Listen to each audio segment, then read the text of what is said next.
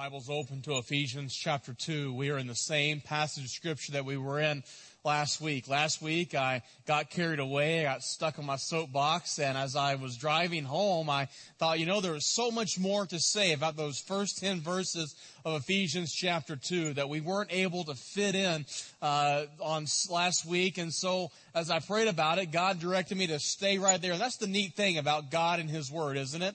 That I could literally preach from this text 52 times a year. Every sermon could come from this text, and we'd have a completely different sermon, a completely different takeaway, completely different points, and still yet do honor to the text. Why is that? Because the Bible that you're holding in your hands is alive. It's not a dead book. It's a book that is alive. And so God speaks to us from His Word. So this is a completely different sermon from last week, but God has led me back here because I believe that there are more truths from the Scripture that we can pull out and to talk about. One of the things that I love about Florida, there's many things that we love about Florida, but one of the things that we love most about Florida are the sunsets. Going over a lake or over an ocean, you cannot beat a Florida sunset or a Florida sunrise over the ocean, over water. And it's so beautiful, it's so serene, and we see God's work. We see God's hand in all of this. We're told in Ephesians chapter 2, verse 10, as we'll see in just a moment, that there is a greater work than sunsets and sunrises, and that greater work is you and I. The Bible says in verse 10 of Ephesians chapter 2 that we are His workmanship, created in Jesus Christ. Man is indeed the crowning achievement of God. We read in Psalm 139 that when God created us, even in the womb, we were designed by the deity. Every one of us bear the stamp made by God. That's why even when we're in the womb, we believe that the womb is sacred because at conception is where life begins. God begins to fashion life there in the womb. Each man, each woman fashioned. Jeremiah chapter 1, verse 5, the prophet Jeremiah declared, I was called of God to be a prophet to the nations, even from my mother's womb. It's clear, isn't it, that we are beautifully and wonderfully made? Today is Mother's Day, and many ladies here, and some of you are moms. God has allowed you to have children. Some here God has allowed you to be a double blessed and have grandchildren or great grandchildren. And because of that, it speaks of the awesome work of God. But there are other ladies here, as we've already talked about. At the very beginning, maybe you came in late and you completely missed the opening part as we talked about all the ladies here, that we want to honor all the ladies on this Mother's Day. And there are some here today, and you're not able to have children. You've not been able to. Your womb has been closed, and perhaps you look at yourself and you've asked yourself this question. Maybe you've asked, is there something wrong with me? Listen to me very clearly. There is absolutely nothing wrong with you. You are God's beautiful work of art. He created you unique, the perfect, the way you are. Stop thinking less of yourself and begin to see yourself the way God sees you, as special. And that's what I want to speak to you about today, is this life that God has given to us, this life that God has prepared for us, how we are special, not because of something that we have done, but we are special because of what He has already done for us. Please stand in the honor of reading God's Word. Ephesians chapter 2. We'll begin reading in verse number 1. And you were dead in the trespasses and sins in which you once walked, following the course of this world, following the prince of the power of the air, the spirit that is now at work in the sons of disobedience, among whom we all once lived in the passions of our flesh, carrying out the desires of the body and the mind, and were by nature children of wrath like the rest of mankind. But God, being rich in mercy, because of the great love which He has loved us, even when we were dead in our trespasses, made us alive together with Christ. By grace you have been saved.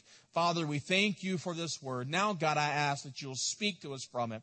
Open our hearts and open our minds in these moments of worship through reading and the proclamation of Your word, that we may hear what You have to say to us. We ask this in Jesus' name, and all of God's people said.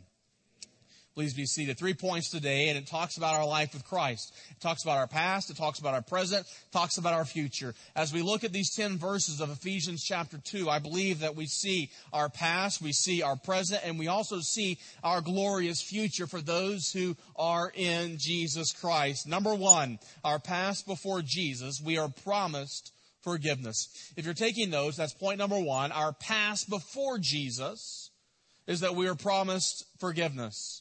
You see, we're dead in our trespasses and sins. Verse 1, we were dead.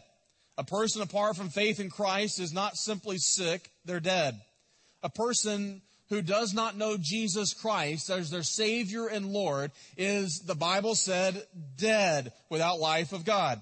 Remember Adam and Eve? Adam and Eve, they were walking through the garden. They were told, don't eat of the fruit of the tree that was in the midst of the garden, the tree that bore the fruit of the knowledge of good and evil. And God said, if you eat of this tree, you will surely what, church? Die. You'll die. Well, here comes Satan as a snake. He begins to slither along. He comes up to Adam and Eve, and he said, surely God did not say that if you take of this fruit that you'll die. And so what did Adam and Eve do? They bought into the lie of Satan. They took the fruit and they ate, and the Bible says they died. You say, now wait a minute. They didn't die. My Bible says that they carried on a conversation. They realized they were naked. They hid themselves. They carried on a conversation with God. That God was there. How did they die? If they died, it seems like they were pretty much alive to me. They didn't die physically. They didn't die on the outside, but they died on the inside. Something happened to their soul, their spirit of Adam and Eve. It's called spiritual death. They were naked the whole time, but they just realized that there was something wrong with being naked because of the sin that had now entered into the equation. No longer did they have close communion with God. They were cast out of the garden. They were separated from God. They were separated from fellowship with God. God created us to have fellowship with Him. God created each and every one of us as human beings. Of the three living things that God created, plants, animals, and man. Man is the greatest achievement that God created. He looked at man, He said, this is good. When He looked at woman, He said, this is very good. I'm trying to help you out, ladies. That's an amen place for you. He said, Adam, you're good, but Eve, you're very good. That's awesome. And so He created man, He created woman, and He said that this is my greatest creation. You see, that's what separates us from every other living thing, is our ability to commune with God. We are created. We are created with this GPS system in our heart to connect with God. But Adam and Eve, when sin entered into the equation, when sin entered into their heart, something happened to that relationship. That relationship was broken. And God looked down and He said, okay, I have an answer. The answer didn't come immediately, but the answer came many years later in the form of Jesus. He sent His Son, His only Son, to die on a cross, to pardon our sin, to create the gulf that we had created, to fill that in, to provide a way for us to come back into a relationship with God. They were cast out of the garden, though. This sin, this cancer that came into Adam and Eve, we inherited it. David said, I was born into sin. You see, you don't have, this is what we talked about last week, you don't have to teach a child to lie, to steal, to take something that doesn't, you don't have to teach a child to throw a temper tantrum. Why is that? Because sin is innate into us, because we are born into sin, but we also choose to sin. Some people think that the Bible, the gospel, salvation, that's only for a certain group of people. People that are down and out. People who are drunk. The salvation is only for the prostitute, the pornographer, the addict, someone else. But the fact is that we are all in need of salvation. I heard about a boy and his dad. They came to church on Memorial Day Sunday. That's coming up very soon. Just a couple of weeks away. And they had brought flowers. They had flowers up on the stage in memory of the soldiers that had died. The little boy said to his dad, Daddy, what do all these flowers mean? And his daddy said, well, son, these flowers are the people who died in the service. Little boy's eyes got big and wide. He said, which service, the first one or the second one? You know, there are people who come to church and they're dead every week. You don't miss a service. You're in the first service, you're in the second service. You come to every service, and yet there's something not right. You're separated from God. No vital relationship with Jesus Christ. Listen to me. Mark my word. Every person who does not have a relationship with Jesus Christ, the Bible says you are dead. You are dead in your sin. You are dead in your trespasses. Every person apart from God is dead. Jesus, in his earthly ministry, he raised 3 people from death to life. One was a young girl who had been dead for just a few moments. The second was a young boy who he had raised from the dead who had been dead for several hours. The third person that Jesus raised from the dead was the man Lazarus, who had been dead for days. Now, I want to ask you a rhetorical question. Of the 3 people that Jesus raised from the dead, the young girl who was dead for a few moments, the young boy who was dead for a few hours, Lazarus who was dead for a few days, which one of those 3 were deader? Well, they're all dead, right? Dead is dead. There are no different shades of death. Death is death. The only distinction, the only difference was the state of decay. Now, there are some sinners who don't smell as bad as other sinners. Maybe rigor mortis hasn't set in yet, and it's not as great. Some may not smell at all. They cover it up real well. Maybe your name's on the roll of a church, and you come to church every Sunday. On the inside, you're dead. As Jesus said, look at these whitewashed tombs. They're beautiful on the outside, but on the inside, they're full of dead men's bones. He was talking to the Pharisees, the religious people, and we have Pharisees in our midst today. People who believe that salvation is tied up of doing good and doing this and doing right, and completely miss the point of a relationship that God says it's all about a relationship. Everyone apart from Jesus Christ is dead. Dead is dead. Doesn't matter if you've been dead a few minutes. Doesn't matter if you've been dead for years. It doesn't matter. Death is death. You say, well, I'm not as bad as that person. You know what you're saying? Well, I'm not as dead as that person. That doesn't make any sense. Jesus said, what would it profit a man if he gained the whole world, but yet he lost his own soul? Before Christ, we were governed by the world. We were guided by the world. It says that we walked in accordance with the course of this world, Ephesians chapter 2. We walked in accordance with the course of this world, Ephesians 2:2. Last week we mentioned these 3 areas. I want to mention them again here today. First of all, the world, the course of the world. When it says that we walked in the course of the world, it doesn't mean that we were walking with purpose. The word walk here in the Greek means to meander. It means to just trying to find your way. You're stumbling through life.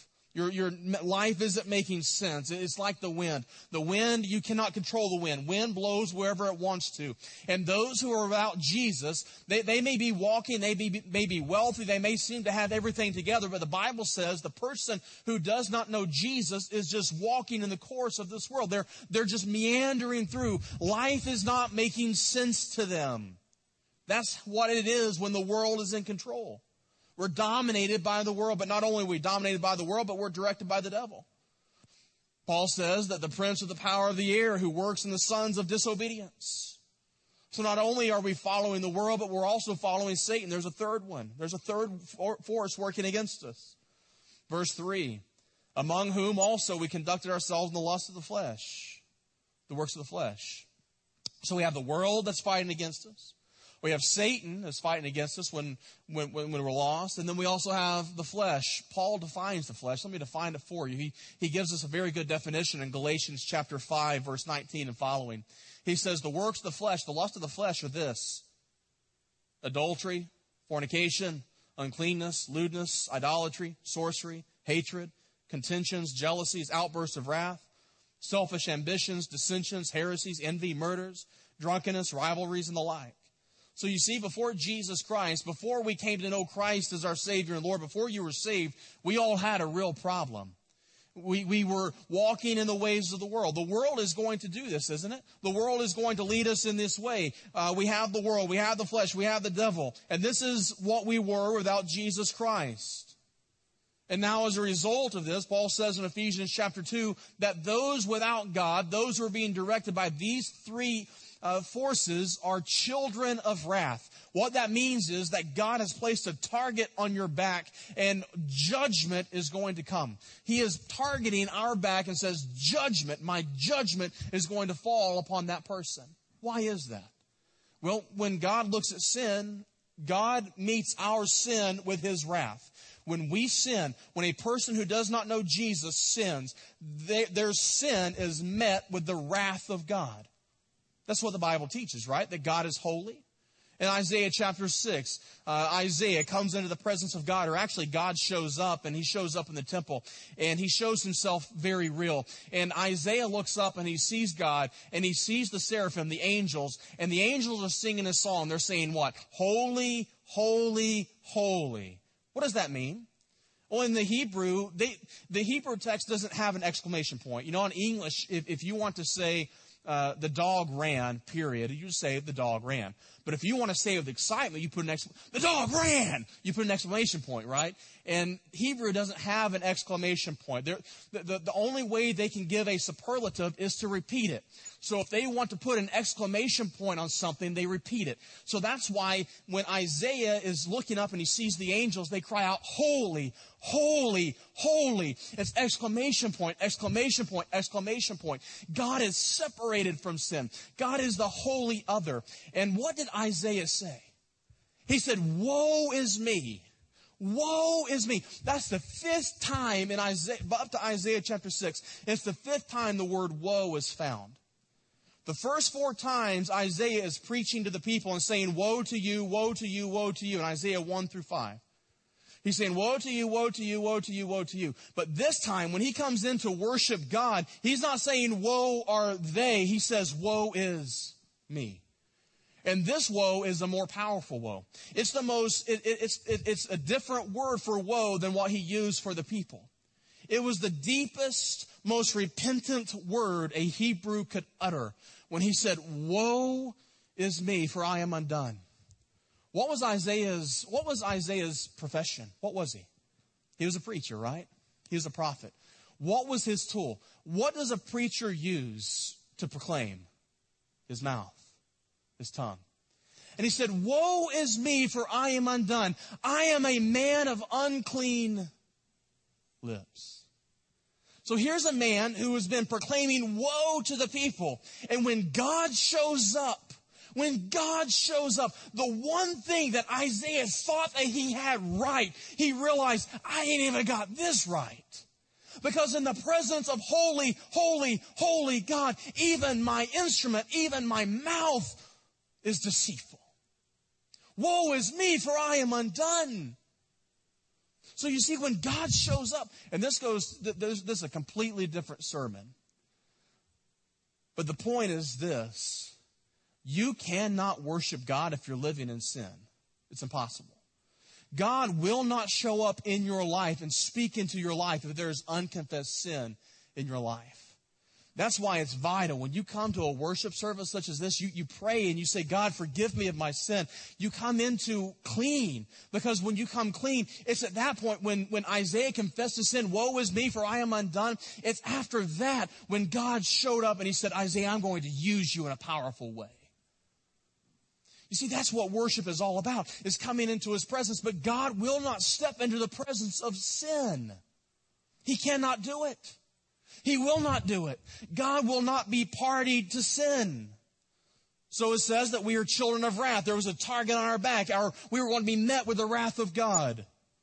This was our past. But we had this promised forgiveness. And what leads us to is to the present with Jesus, to proclaim faith. And I thank God that it didn't end with our past. It didn't end with we are children of wrath. But we have these 2 little words, but God. Have you ever noticed that little words have sometimes a very big meaning? When a man and a woman are standing in a church such as this, and that man says, I do, 2 little words, they have a whole lot of meaning, don't they? I do. What about that word so? In John 3:16, it doesn't say, for God loved the world, But it says, for God so loved the world. How much love is in that little word, so? It doesn't say for God loved it, for God so loved the world. And here in our text we have the word but God intervened. But God invaded human history and He sent His Son, His only Son, Jesus Christ, to come on a rescue mission from heaven to hell, to come and rescue us, to die on the cross for us. Why? Because we were in a deep pit. We were in a grave we could not get out of. Our past, when we were dead in our trespasses and sins, remember, we walked aimlessly. We walked with no point. We were stuck in a pit that we could not climb out of. I heard about a man who fell in a pit and several people walked by and they gave their opinions. One man was a subjective person. A subjective person came along. He said, well, I feel for you down there. An objective person came along and said, well, it's quite logical that a person would be down there. A Christian scientist came along and said, you only think you're in a pit. It's okay, these are jokes. I got a lot of them. You didn't like those, I got some more.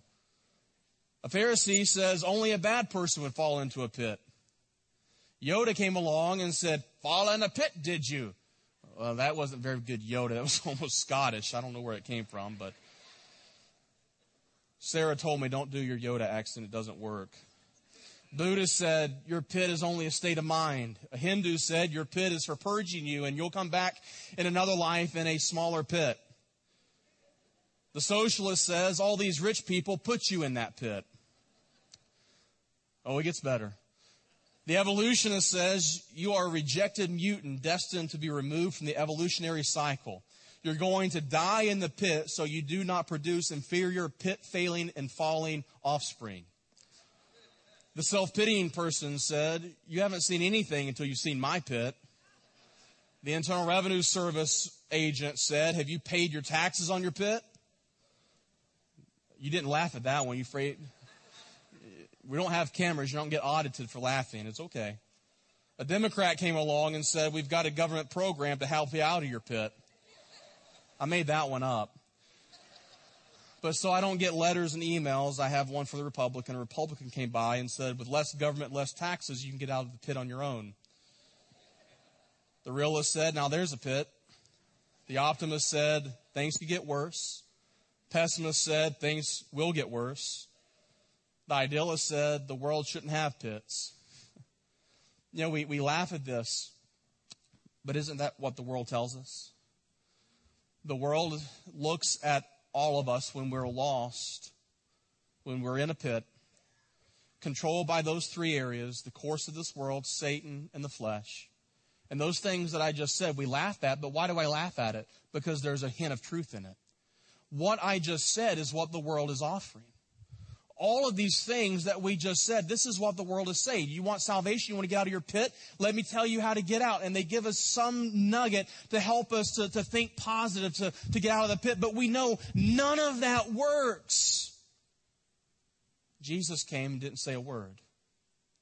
When Jesus came, He took off His robe of righteousness and He got in the pit with us. He extended His nail-scarred hand, His blood-stained hand, and said, put your hand in mine. Follow me. And He pulled us out of the pit. The old hymn says, I was sinking deep in sin, far from the peaceful shore. But the Master of the sea heard my despairing cry. From the waters lifted me. Now safe am I. Love lifted me. Love lifted me when nothing else would do. Love lifted me. By His great love, by His rich mercy, He reached down, He rescued us, He raised us, He loved us, He lifted us.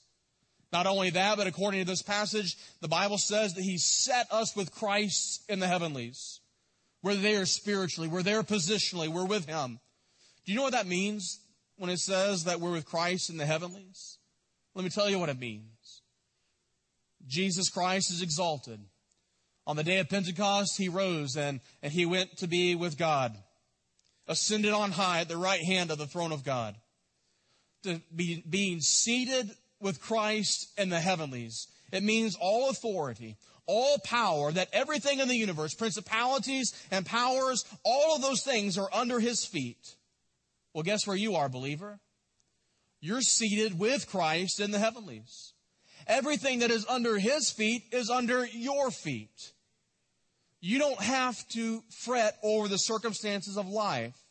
You don't have to continue to live trying to live above the circumstances of life. You don't have to feel drowning, trying to get yourself above the water just to breathe. It doesn't mean that we don't have problems. Of course we're going to have problems. But what it means is that we have power over our problems.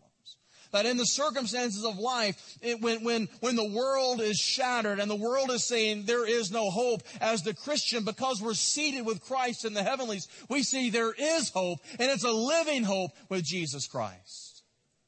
The authority of Christ. We're lifted up with Him, saved. You say, well, how do I know this kind of salvation? How can I experience this kind of salvation?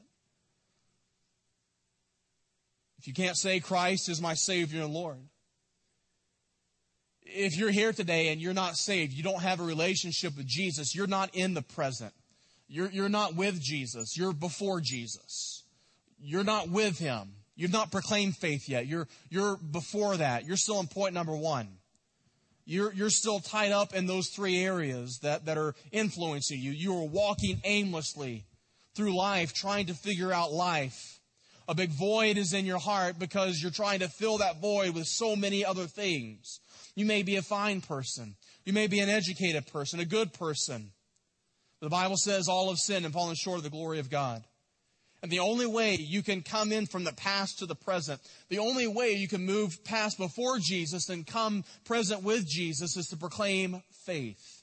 F-A-I-T-H, faith. A preacher out in Daytona Beach several years ago wrote an acrostic for that word faith, F-A-I-T-H, is forsaking all, I trust Him. Dr. Bobby Welch from the First Baptist Church of Daytona Beach. I love that definition because that's a great definition for faith. Forsaking all, I trust Him. You want to know how you move from death to life? You want to know how it is that you move from being lost in your trespasses and sins, being dead in your trespasses and sins, and coming to life in Jesus? The way it happens is through faith. Forsaking all. Forsaking everything. Forsaking it all and following Him and trusting Him. And when we do that, it leads us into our future, a bright future for Jesus. And that's where we produce fruit. Verse 8, Ephesians chapter 2, verse 8, for by grace you've been saved through faith. This not of your own doing, it's the gift of God, not a result of works, so that no one may boast. Wouldn't it be good, Christian, if we could get these in the right order? By grace, through faith, unto works. That's the order. That's the order it is in Scripture. But we like to reverse that, don't we? We don't like by grace, through faith, unto works. We try to put the works at the front end. Grace is the engine, the locomotive, the train that pushes everything else. If you put works is the caboose. Caboose is not going to drive the train.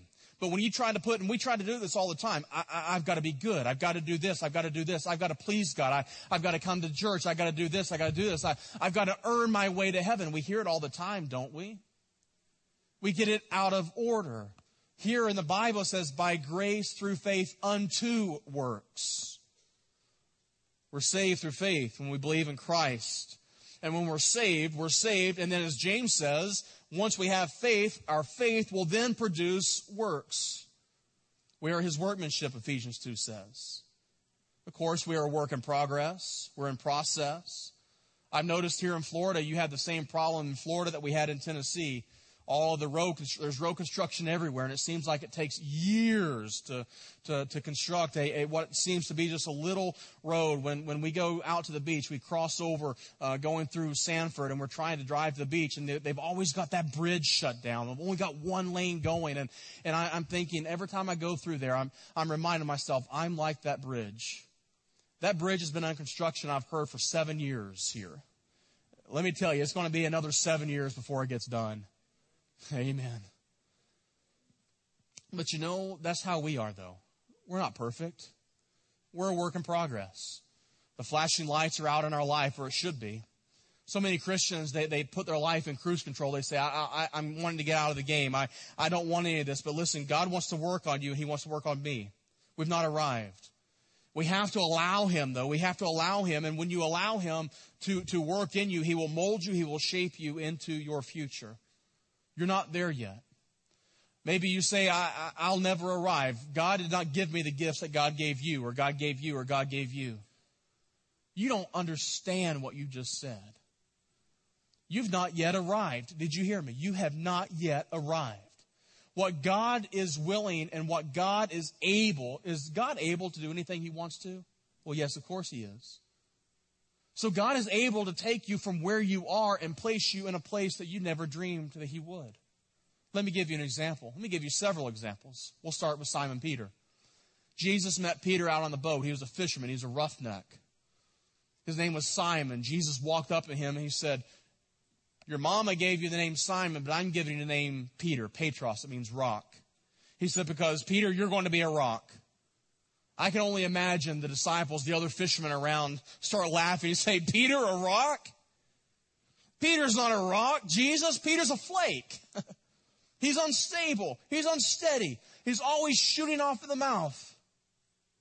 That's who Peter was.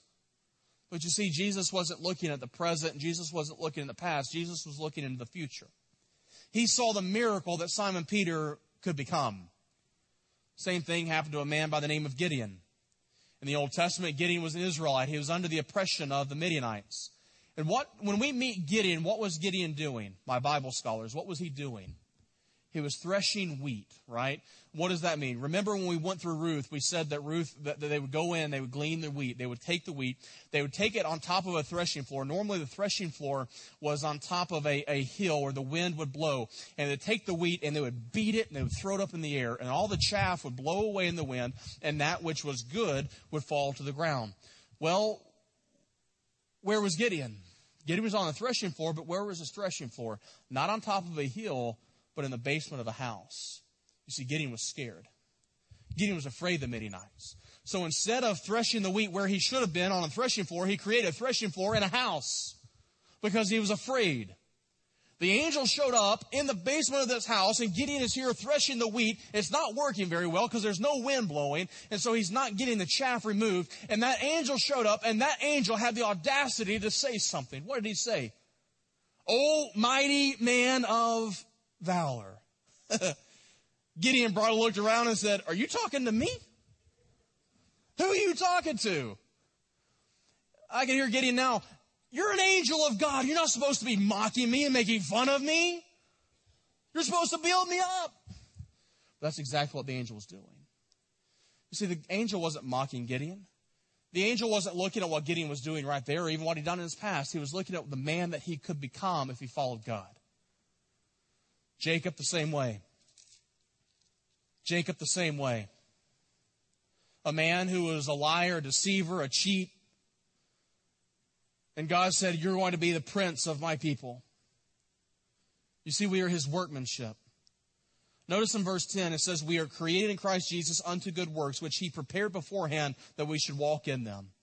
You see, even our works are the grace of God, given to us, planned by God. He has prepared.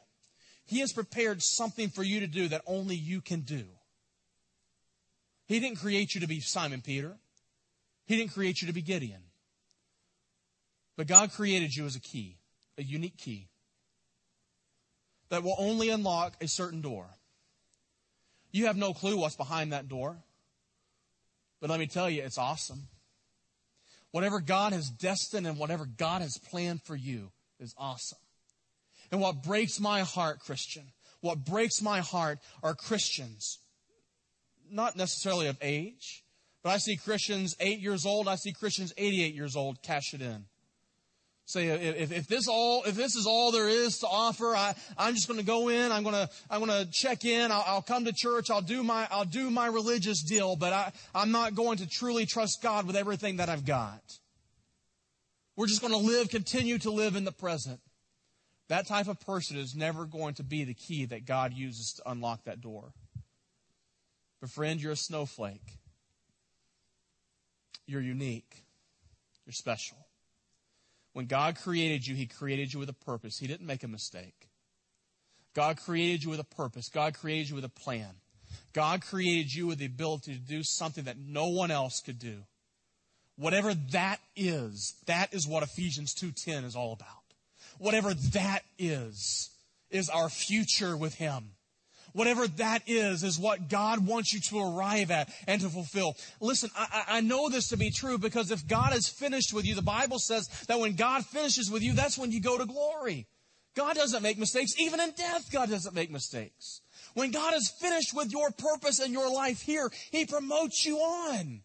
But as long as you are here, He's got a plan, He's got a purpose, and it's awesome. So stop throwing your life away. Stop just checking in and punching a time clock. Begin to trust Him with a bold faith. Begin to trust Him with an audacious faith. Begin to trust Him with this God-sized vision that, God, you've placed this in my heart, and I believe and I trust that you can do it. And you know what He does? You know why He uses people like me and people like you and people like Peter? You know why He uses chumps like us? Because everybody looks around and sees that person, he wouldn't be able to do that in his own ability. If it was up to him, there is no way that would happen. Because when God moves in people like us, people like Peter, when God moves, all glory, all honor, all majesty must be returned to God because we say, look at what God, I couldn't do this, but look at what God has done.